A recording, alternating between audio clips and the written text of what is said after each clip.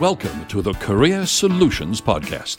With more than 25 years' experience in career coaching via her own company, managing and leading teams in major corporations, host Marilyn Feldstein will share her experiences, tips, tools, resources, and success stories to inspire you to find the purpose and passion in your career.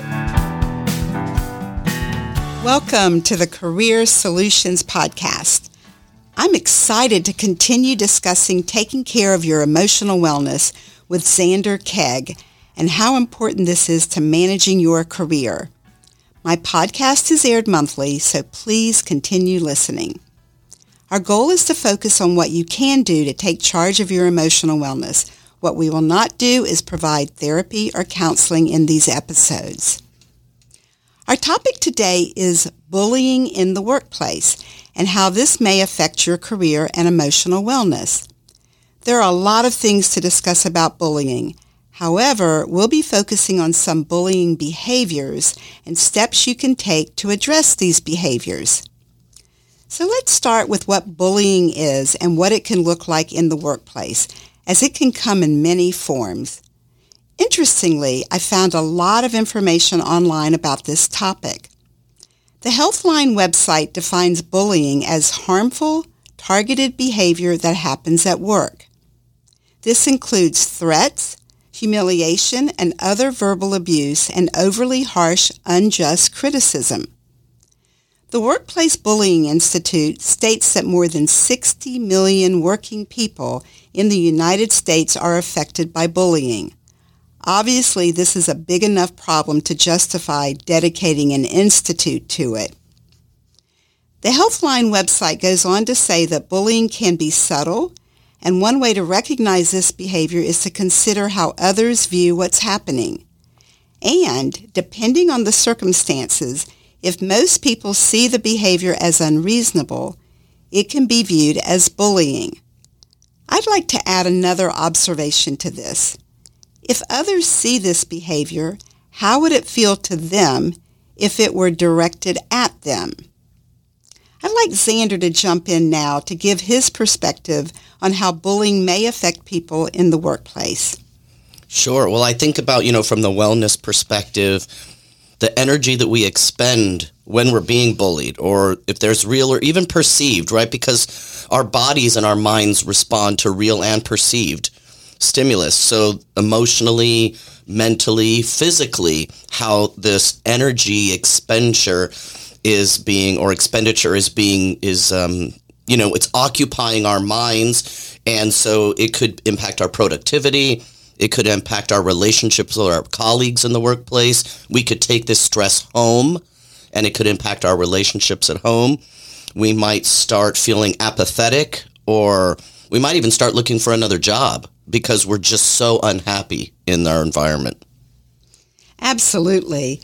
And as Xander just said, a lot of times we internalize these behaviors, and then it is affecting us both emotionally, physically. So Xander, tell us a story that might have happened to you where bullying was involved. Well, several years ago, I was working for a state government, and about 50% of my job relied on me going out into the field. And when I went out into the field, I drove a government vehicle. And so I had worked for several months under a particular manager, and she was perfectly fine. She trusted us to work independently and do our job. We were working with veterans who were seeking employment out in the community. And then we had a new manager come in, and she was like the opposite of this other manager. She was micromanaging all of us, every little thing that we did throughout the day. And she came to me one day and she said, "I don't have any car insurance on file for you." And I said, "Well, I don't own a car. I take the public transportation to work, so I don't have car insurance." She said, "Well, you won't be able to drive the state vehicle unless you furnish car insurance." And I thought, well, that doesn't really make sense, because I thought I knew that governments, insured their own cars. And so I thought, well, okay, she's telling me I need it. So I call the car insurance company, and they say, "No, we don't provide insurance for government vehicles. I'm like, okay. So I went to her and I said, they said no. And she's like, well, they're wrong. I thought, okay. So then I called the fleet manager, right? The person who is in charge of all the cars for the whole county. And I said, I need to know how I can get car insurance so I can keep driving the state car, because, my manager is telling me that I can't do my job until I get this car insurance. And he says, no, you don't need car insurance. So this kind of kept going on and on and on. And I think she was getting more and more angry with me because I was going above her head. I was challenging her authority. And then she started micromanaging even more my paperwork, right, my documentation, where I was if I came back from break like a minute later than everybody else. I mean, she was really on me. It was very, very unpleasant. And the tone she would take with me was really harsh. And so eventually the fleet manager called her and said, he doesn't need car insurance. The cars are insured.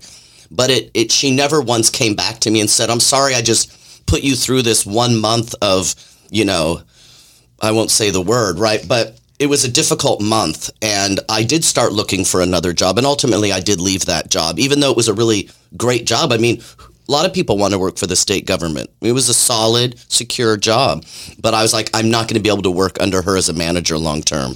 Xander, of course, what we know now, when you think back to when that happened, did it feel like bullying to you? At the time, I don't think I was thinking about this idea of bullying in the workplace, because I was under the impression, where I think a lot of people are, that bullying is something that happens to children on the school grounds, right? When you're on campus, middle school, high school. I don't really hear people talk about bullying in college or bullying in the workplace. And so I just thought, I'm being micromanaged and she's impossible, right? Like there was a whole nother different language for it. I didn't think of it that way, but it's in hindsight when I look at, the way that she was treating me, the tone she took, the restricting me from doing my job, right? Like think about a bully on a school campus won't let you sit at certain tables, during the lunch period, right? Like it was kind of like that, but in the workplace setting, so. Yeah, listening to your story, it felt to me like she was not just singling you out, because obviously it was affecting other people as well you worked with. But I asked Xander that question because sometimes we don't think about it as being bullying, but as he said, we think of it as micromanaging. But now that we know so much more about bullying in the workplace, it could look differently. So bullying can come from your boss, as Xander just demonstrated, can come from your peers, it can come from your colleagues or other employees. And I've experienced workplace bullying from a boss, peer, and a direct report. When we think of how this affects our emotional wellness, it can be quite damaging.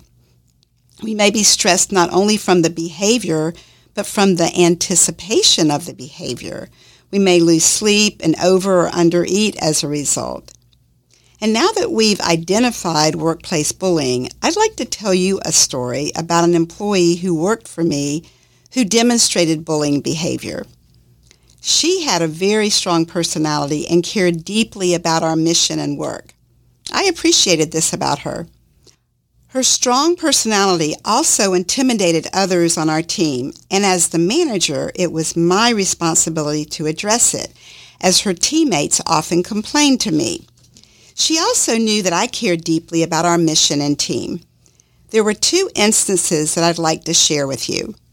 The first was when we had our weekly team meetings with the small subgroups she worked in. She and another peer who also had a strong personality would always grab the 2 end seats to be at the head of the conference table. I found this behavior interesting as I knew it was a power grab by both of them. Several of her peers would be intimidated by her, especially when she grew angry. She would raise her voice and then start shaking her finger at them. When I gave her feedback on this, she told me that she never did this and was surprised to get the feedback. So, to prove my point, I asked her if we could make a pact. I told her that I would sit beside her at the very next meeting, and as soon as she started raising her voice and shaking her finger, I would lean over and quietly tell her that she's doing this and would gently grab her finger to prove my point. She absolutely agreed because she said she never did this. In the next meeting, this happened.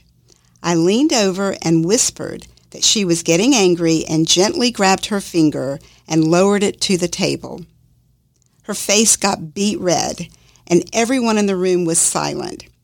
By stopping the behavior in progress, it proved my point. She apologized to me and the team and never did this again. The second incident occurred one morning when this same employee came up to me and got in my face, something she did often when talking with others, and excitedly asked me to bring up an issue at the morning status meeting that we had daily with other managers. She, of course, would not be part of that meeting. I told her that I would bring it up if we had time and it was appropriate. I could tell by her expression that this wasn't the answer she wanted.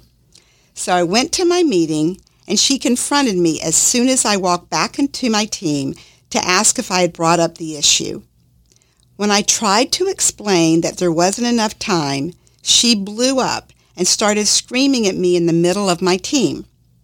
I should explain that we had an open working concept with different sized cubicles, which meant that no one had a door and the walls of offices and conference rooms didn't go up to the ceiling, so others could hear our conversations.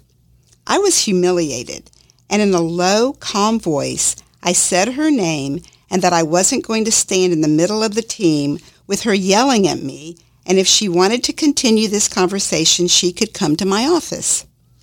I then turned around and walked to my office and sat down, never expecting her to join me. So I was very surprised when she came into my office and sat down. I then told her that it was clear that she didn't respect me based on how she treated me. What she said next stunned me. She started crying and said that she absolutely respected me and put me on a pedestal and that I was the best manager in our company. I told her that I was shocked because she had an odd way of expressing her respect. We then went on to discuss her communication style and how I could help her. These two experiences changed the way she worked with others in the team as well as with me, and I never had another blow-up from her.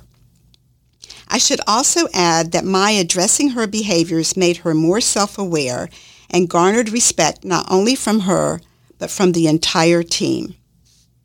I want these episode examples to give you some action steps to minimize or eradicate bullying behavior.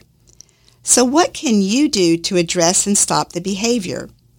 My preference is to first address the behavior with the other person before going to the manager or human resources. Of course, this depends on your role, comfort level, and the culture and expectations of your organization. In the two examples I just mentioned, I was able to stop the behavior by having conversations with my employee.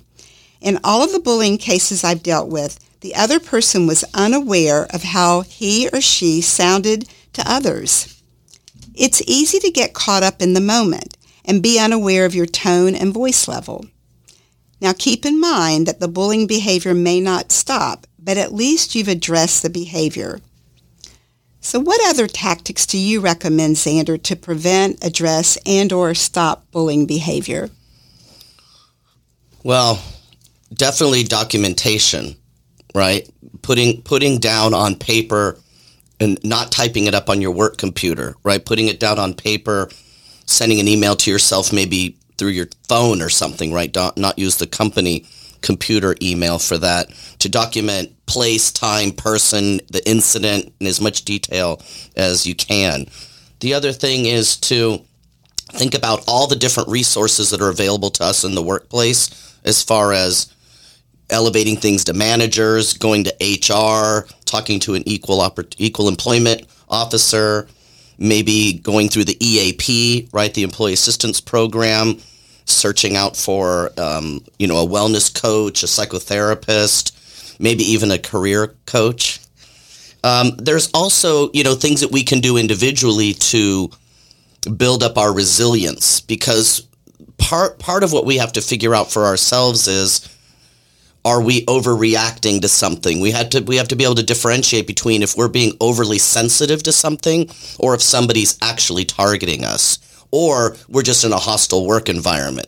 And so one of the ways that we can build our own resilience is through perhaps a system like social emotional learning, where we can improve our emotional intelligence through self-awareness and social awareness. We can learn to communicate more effectively. So then we'll be able to take what we're experiencing and go to that person and say, this is how it feels to me, or this is how it sounds to me. Because a lot of times people, they don't know how to go to a person that's talking to them in a certain way or treating them in a certain way that doesn't feel right.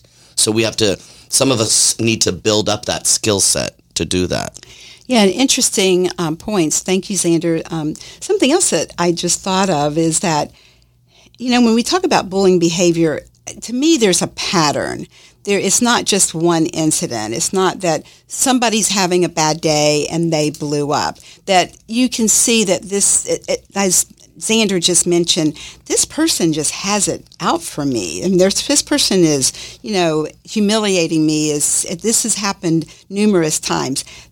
That to me is different than, again, somebody just having a bad day. Would you agree? Absolutely. And this actually ties back in one particular way. It ties back to a previous podcast on boundary setting, right? Because if we're not able to identify, establish, and maintain our boundaries, then people are going to feel like it's okay for them to treat us badly, right? So it's like there's so many things overlayered here as far as setting boundaries, communicating effectively, having self-awareness, even recognizing how we feel about the way somebody's treating us. A lot of times people, they might even be used to being treated poorly because maybe they grew up being treated poorly. So we have to, even be aware that we're not being treated fairly.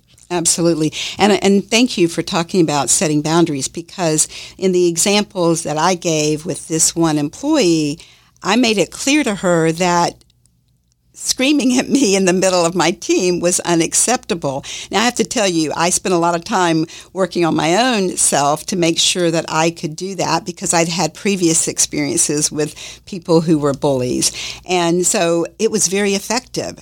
And you probably have heard this when you think about customer service skills, that if somebody is yelling at you, what you do not want to do is yell back, because now no one's listening and there was just anger. So if you calm your voice, if you slow your voice down and you're talking not in a whisper but in a lower tone, it calms the other person down.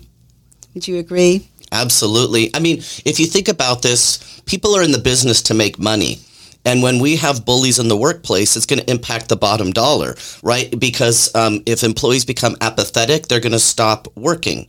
They're going to be calling out more often, maybe, right? Taking sick days. They're going to be looking for jobs. They're going to be, their productivity is going to go down. That's going to impact the business. So it's in the company's best interest to handle these kinds of behaviors in the workplace as quickly as possible. I mean, ultimately, there could be lawsuits. Those are very expensive. Absolutely. And absolutely. And these are clearly HR issues.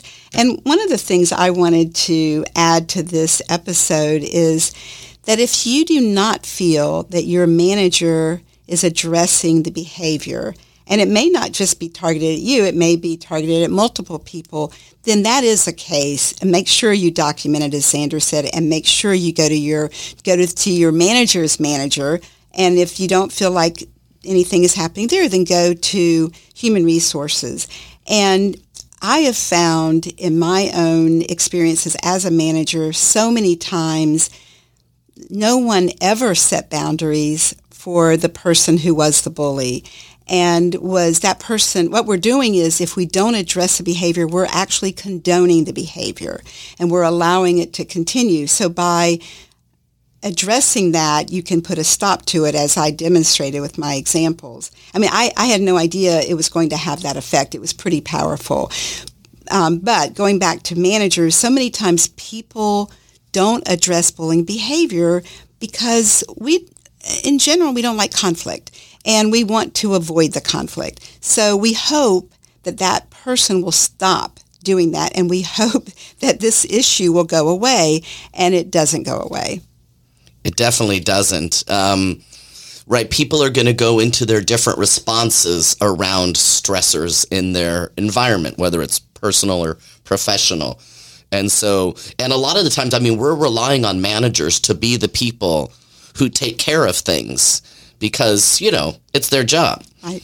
But if they're in a management position and they're conflict avoidant, that's really going to create an unhealthy workplace. Absolutely. So, Xander, thanks again for such an interesting and relevant discussion.